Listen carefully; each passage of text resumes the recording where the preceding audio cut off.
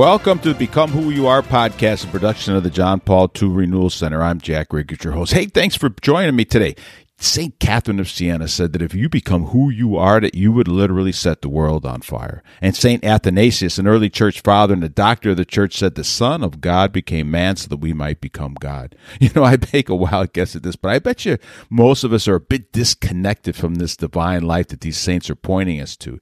Yet St. John Paul II said there's an echo of this story, of this divine life that we're created for, inscribed in each human heart, in your human heart. And if you put on the proper lens, if I put on the proper lens, we can get in touch with this echo within us in such a way that we have that aha moment.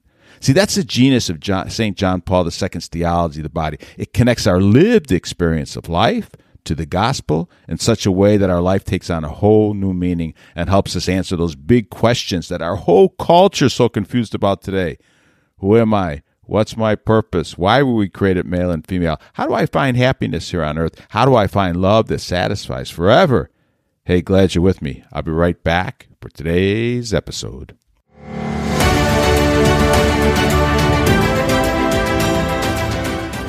Hey, I'm so glad you're with me. You know, my heart really goes out to the young people today. And, you know, a lot of the older people today that we just grew up in this very twisted, distorted culture. Then we've been repeatedly lied to about the very basics concerning the meaning of marriage, the family, what authentic love is, the true meaning of sex and our sexuality and so much more.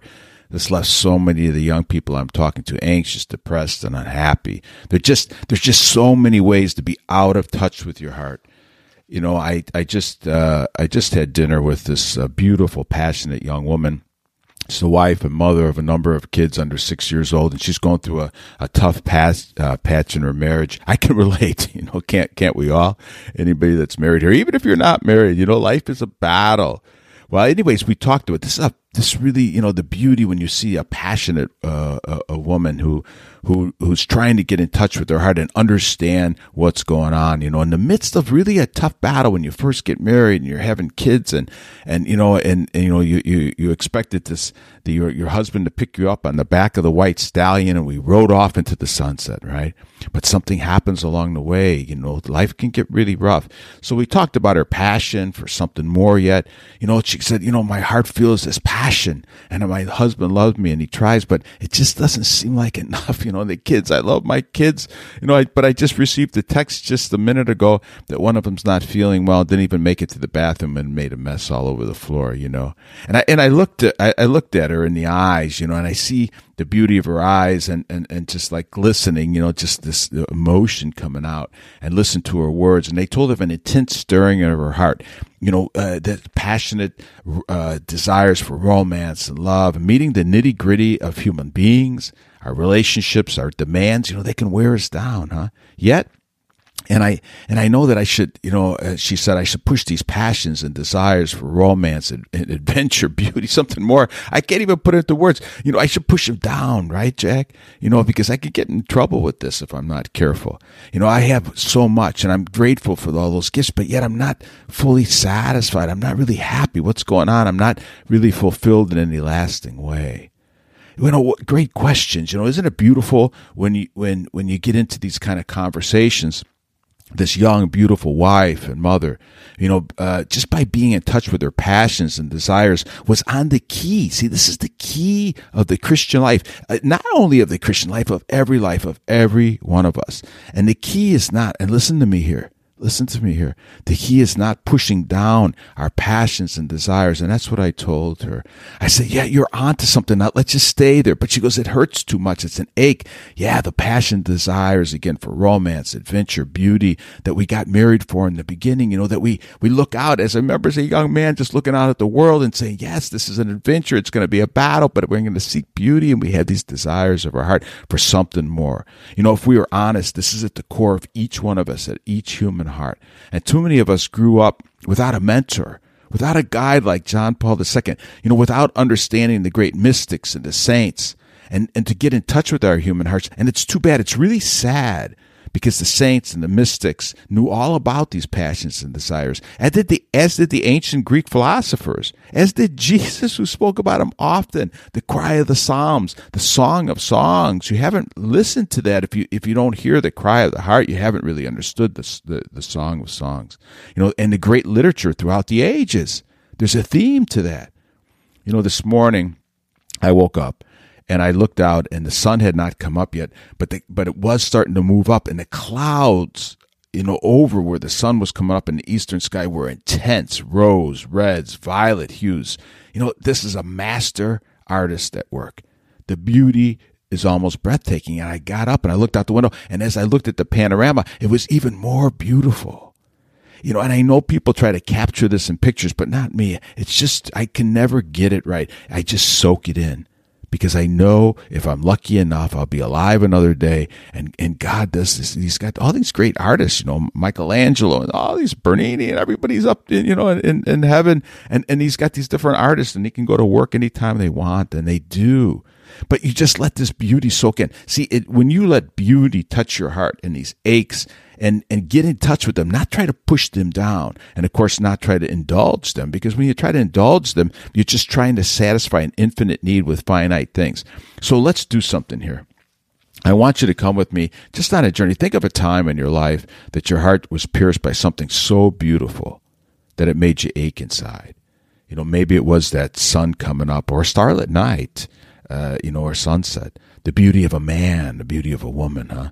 This is something so important to us as Christians and as human beings in general, to get in touch with these and to understand where they're coming from. To have the courage to let beauty pierce your hearts, touch you something deep. See, we have just too many distractions today, and we live on the surface of things. But we need to get in. We need to have this cry of the heart. It'll get you in touch with something. And I propose to be a Christian is to allow our hearts to be pierced by small b beauty. This is small b beauty that I'm describing here, in order to lead us to big B beauty, capital B beauty. It's always been this way. All of creation, our desires, our passions and desires, the small b beauty that we see all around us in created things, we're always supposed to open up to big B beauty, capital beauty, to God himself. All of it is supposed to lead us there. God himself created it, and he created our hearts. And if our hearts are wide open enough to the gift of divine beauty, seized by divine beauty, allow small b beauty to bring us up and transcend ourselves, captivated by God himself, we'll be transformed into something beautiful ourselves. It's called sanctity. It's the biblical version of what it means to be human. See, this is where our desires are actually pushing us. So that's why we don't want to stuff our desires down. We read this in St. Paul, who, I'm just going to go off the top of my head here, but basically he said, husbands love your wives, wives love your husbands as Christ loved the church. He's bringing the small b beauty of our marriages, our relationships, this nitty gritty of our life, and to open it up to big B beauty, which is supposed to do, we're created imago Dei in the image and likeness of God. It's the bridegroom on the cross himself that came back to restore that which we lost, that link that we lost in the beginning. And that's why we're wavering around with these passions and desires, and they don't feel like they're connecting. So we're always looking for something more. It's Jesus hanging on the cross, So something about beauty. Stay in touch with beauty when you see it around you today, this weekend, the next day. Beauty awakens our deepest longings and desires. Have you ever had that experience that you encountered beauty and you felt yourself just groaning inside, like yearning for something that nothing in this world satisfies? This is what I'm talking about here. This is what this young woman was describing. This is in each human heart. There's a name for that ache. This name for this cry of the heart. The fathers of the church have borrowed the language of the Greeks. The fathers of the Catholic Church use this language, borrowed from the Greeks, the ancient Greeks. Socrates, Aristotle, Plato. They called this eros, huh? And what English word do we get from eros? It's the erotic. And tragically, though, in our post-sexual revolution and pornographic world, that word erotic has become terribly twisted and distorted, and it often comes to be thought of as a base desire for selfish pleasure. But that's not what the ancient Greeks, that's not what Plato meant when he talked about eros. Eros was that desire deep within our hearts for these noble desires for everything that's true, good, and beautiful. And love of a person, yes, but all of creation. Again, that sunset coming up this morning, something about beauty draws us in. But when that eros, that desire for the true, the good, and beautiful is like a laser beam pointed at a person, let's say a woman for a man, just, that ache deep in our hearts, it moves us out of ourselves, and that's supposed to. But unfortunately, sin has come in and twisted it and distorted. But Christ came into the world not to crush our desires, but he came in the world to awaken them, and not for sin management, but to pour himself out, divine life and love, pour himself out to us and redirect our desires to all that's good, true, and beautiful, to the stars, to infinity and beyond. The cry of the heart is yearning for capital B beauty. It's a yearning ultimately for God himself. Every time you get touched with this, if you think about this, open yourself up to Jesus Christ, and you're going to find what you're looking for. It's too bad how many Christians, and I remember Christopher West, I had a class one time, and also I'll put it in the show notes. He has this wonderful book called Fill Your Hearts, I think. I'll put it in the show notes. It's a great book that talks about these desires, if you're interested. But we grew up Christian. I remember Christopher West saying, in this Christian culture sometimes, and we think desire is the enemy of our Christian life. And how many of us grew up on that? And he called it the starvation diet, where we push it down, we try to starve ourselves. That's what this young lady was talking about. Jack, should I be pushing these desires down so they don't get me in trouble? Well, if you live on a horizontal plane in the culture, that's what the culture says. There is no God. These desires are just live on a horizontal plane, so you can either push them down or you indulge them, right? But when you indulge them, you never find what you're looking for. If you were raised in a Christian home, I ask you to reflect, would you say in your Christian upbringing there was an open, honest, normal, and healthy conversation about God's beautiful and glorious plan for erotic desire? I mean, do your parents, and do we have mentors that ever tell us, guys, this desire in your heart is for God, and now it's expressed in the creative world as we fill ourselves with divine life and love. This enables us to have this noble, untwisted, undistorted passions and desires. We can live these out in true love. This is what God does for us, right? The majority of us, though, were raised on a kind of the starvation diet. Don't look at that. Don't look at that. Don't look at that. And then the culture comes in. Mr. Google comes in and shows us to pornography, doesn't he? And then we think, wow, we start to indulge. And then we go into these cycles back and forth. And so many of us are just caught up in these cycles. But the reality is we don't live in a 2D world. We live in a 3D world, and in the 3D world, we start to get in touch with our hearts. We don't push them down. We don't starve them. We don't indulge them because it doesn't do us any good. We get these cycles. We open our desires in 3D. We have to go to the vertical plane. And if you think about this horizontal 2D plane, starvation diet or indulging, and now you add the vertical plane, and that's Christ right there in the middle of the cross, where those two beams meet. And there he says, give me your desires because I have desire for you. And you come into me and I'll come into you, and we'll untwist and undistort those desires. We'll see it in 3D. Now we see in 3D. And what does that mean?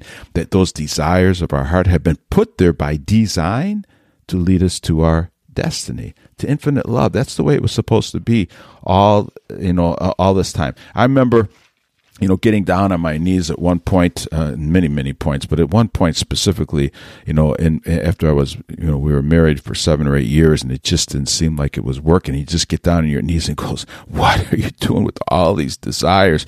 I'm just so frustrated. And that's a great time to be underneath the crucifix, and you look at the corpus, look at Jesus on the cross, and you say his desire is for you. Those were his final words on the cross, right? I thirst for you. And then it's consummated. He said, what's consummated? This pouring out of God's divine life and love into us. This makes this connection. That's where our desires are for. Our desires are infinite desires. If you think about this, you would think the Catechism of the Catholic Church is this big book about everything Catholic. You would think it would start out with morality or trying to tell a story about, God or Jesus or the prophets or something. But how it starts out? The Catechism of the Catholic Church starts out on desire. It's number 27, but everything before this was just, opening up, and here's how the Catechism worked. But here's how it opens. Section 1, Chapter 1, Part 1, the desire for God. That's how it starts. The desire for God is written in the human heart because man is created by God and for God, and God never ceases to draw man to himself. And only in God will he find the truth and happiness he never stops searching for. The dignity of man rests above all in the fact that he's called into communion with God. Such a beautiful thing, huh? All right. So how do we get in touch with this? You really, every day, I talk about this a lot, but every day before you look at your phone, you have to open your heart up to the infinite. This is where we're going at the end. Life is very short. So get down on your knees, really, learn how to say the rosary. You can do whatever you want, of course, but the rosary, I have those morning prayers in the show notes. Say some of those morning prayers. And the morning prayers start with the Holy Spirit prayer, I always say, which is like the third one listed on there. It's a short prayer, but it's asking for wisdom and guidance for the day. And then I usually say prayers in there, those morning prayers. A lot of them are focused on 24 hours because just like this young lady and times in my life, you just can't see how this is going to pan out in the future. And you're right, we can't, but we really have to focus on this 24 hours. And C.S. Lewis talks about that a lot. The saints and the mystics talk about that a lot. We are in an adventure, and it is a romance. We have to open that up and don't try to see too far ahead. The gospel today, and this is the third part, I always talk about Lectio Divina, reading from the Magnificat or some similar book that's going to unpack the scriptures for that Mass that day, whether you go in the Mass or not. Hopefully you can go to some morning Masses too, during the week. But whether you do or not, read the scripture for the day. Pick out some readings. Today, the gospel, this is, what's the date today? April 17th when I'm recording this. It's the Gospel of John. It's a Saturday morning. And they're out on a boat. So the apostles are on a boat. It says, when it was evening, the disciples of Jesus went down to the sea, embarked in a boat, and went across the sea to Capernaum. It was already grown dark, and Jesus had not yet come to them. The sea was stirred up because a strong wind was blowing. When they had rowed about 3 or 4 miles, they saw Jesus walking on the sea and coming near the boat, and they began to be afraid. But he said to them, "It is I, do not be afraid." They wanted to take him into the boat, but the boat immediately arrived at the shore to which they were heading. The Gospel of the Lord. As I was thinking about that this morning, thinking about the conversation I had last night, thinking about the sun coming up, here we are rowing in our boat, huh? This is our life. Rolling our boat, getting tossed about by the seas. And here's Jesus like a ghost sometimes. Isn't he coming to us like a ghost sometimes? And you get nervous. How am I going to approach this? What am I going to say? And they invite him into the boat. But as soon as they open to him, when he says, don't be afraid, they open to him and invite him into the boat. That's us opening our desires and passions and hurts and pains and our aches and our suffering. And we open it to Jesus. Right away, what happened? They wanted to take him into the boat. We opened to him, but we arrived at the shore to which they were heading. Sometimes Jesus will do that. You'll find the answer in him. The answer is in him, and he'll lead you to where you're going. He'll get you through that day. It does this over and over again, and you're walking into this adventure. Only then does your passion and desire last for a lifetime.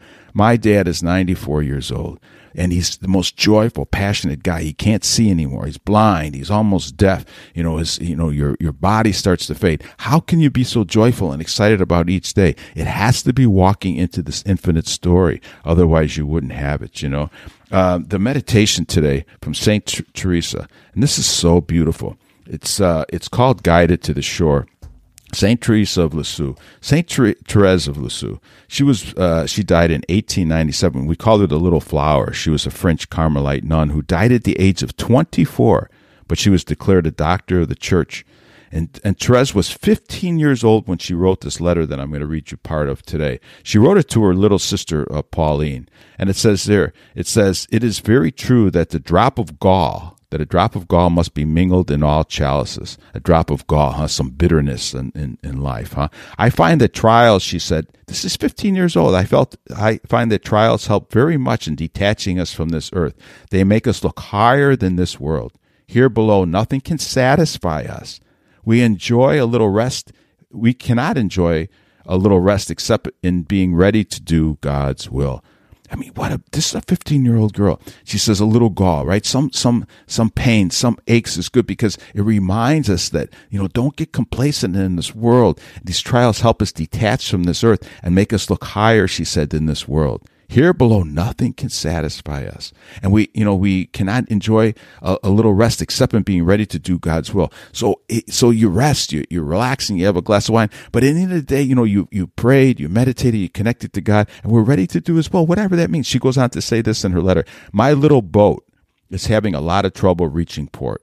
For a long time, I've seen the shore, and I always find myself far off from it. Jesus, who is guiding my little boat, and I am sure that on that day when He wills, it will be able to approach the port safely. So she's rocking around for whatever reason in her little boat, but she knows Jesus is guiding it, and she knows at some point He'll bring it into port, huh?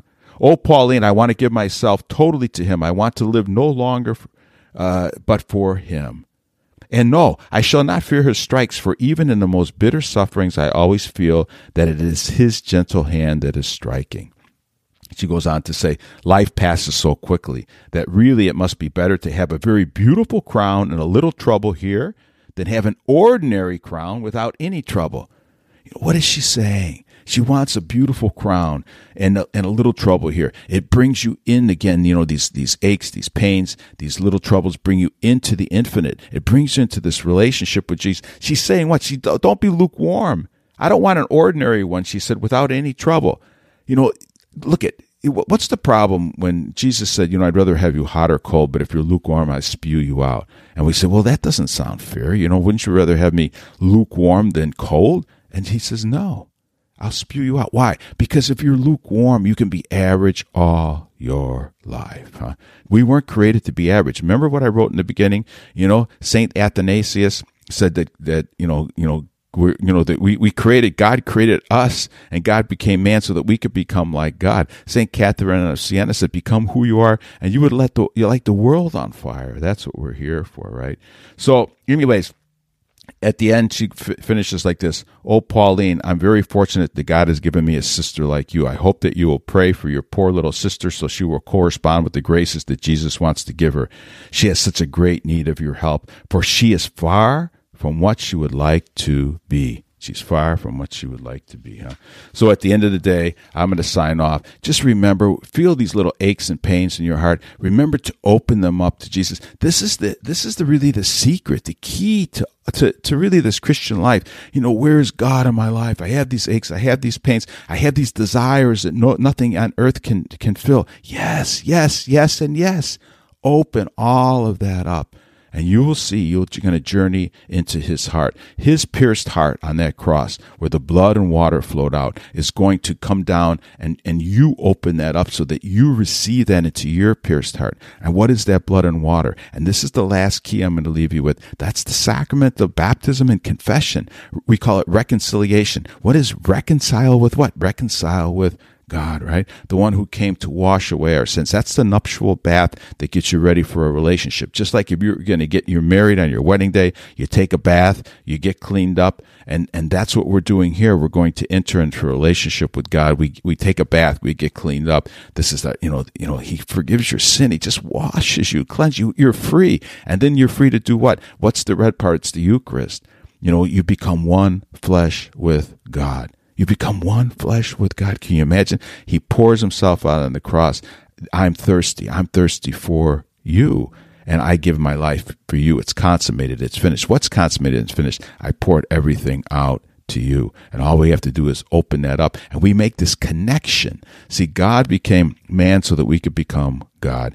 In Redemptor Hominis, John Paul, this is his first encyclical when he became Pope. He said, just remember this: the Redeemer of man, Jesus Christ, is the center of the universe and of history. To Him go my thoughts and my heart in the solemn moment of the world that the church and the whole family of present-day humanity are now living in. He said, in a certain way, Jesus there on this cross has united Himself with each man. He took on our humanity. And in that openness, our fiat, our yes, His humanity and our humanity are commingled together. But He brings us this divine life and love that we lost, that link that we lost in the beginning because of sin. This is what we're looking for. These are the infinite desires of our heart. Open them up to Jesus, and you'll find your way. Hey, God bless you. Thank you so much. Great to be with you today. Bye-bye.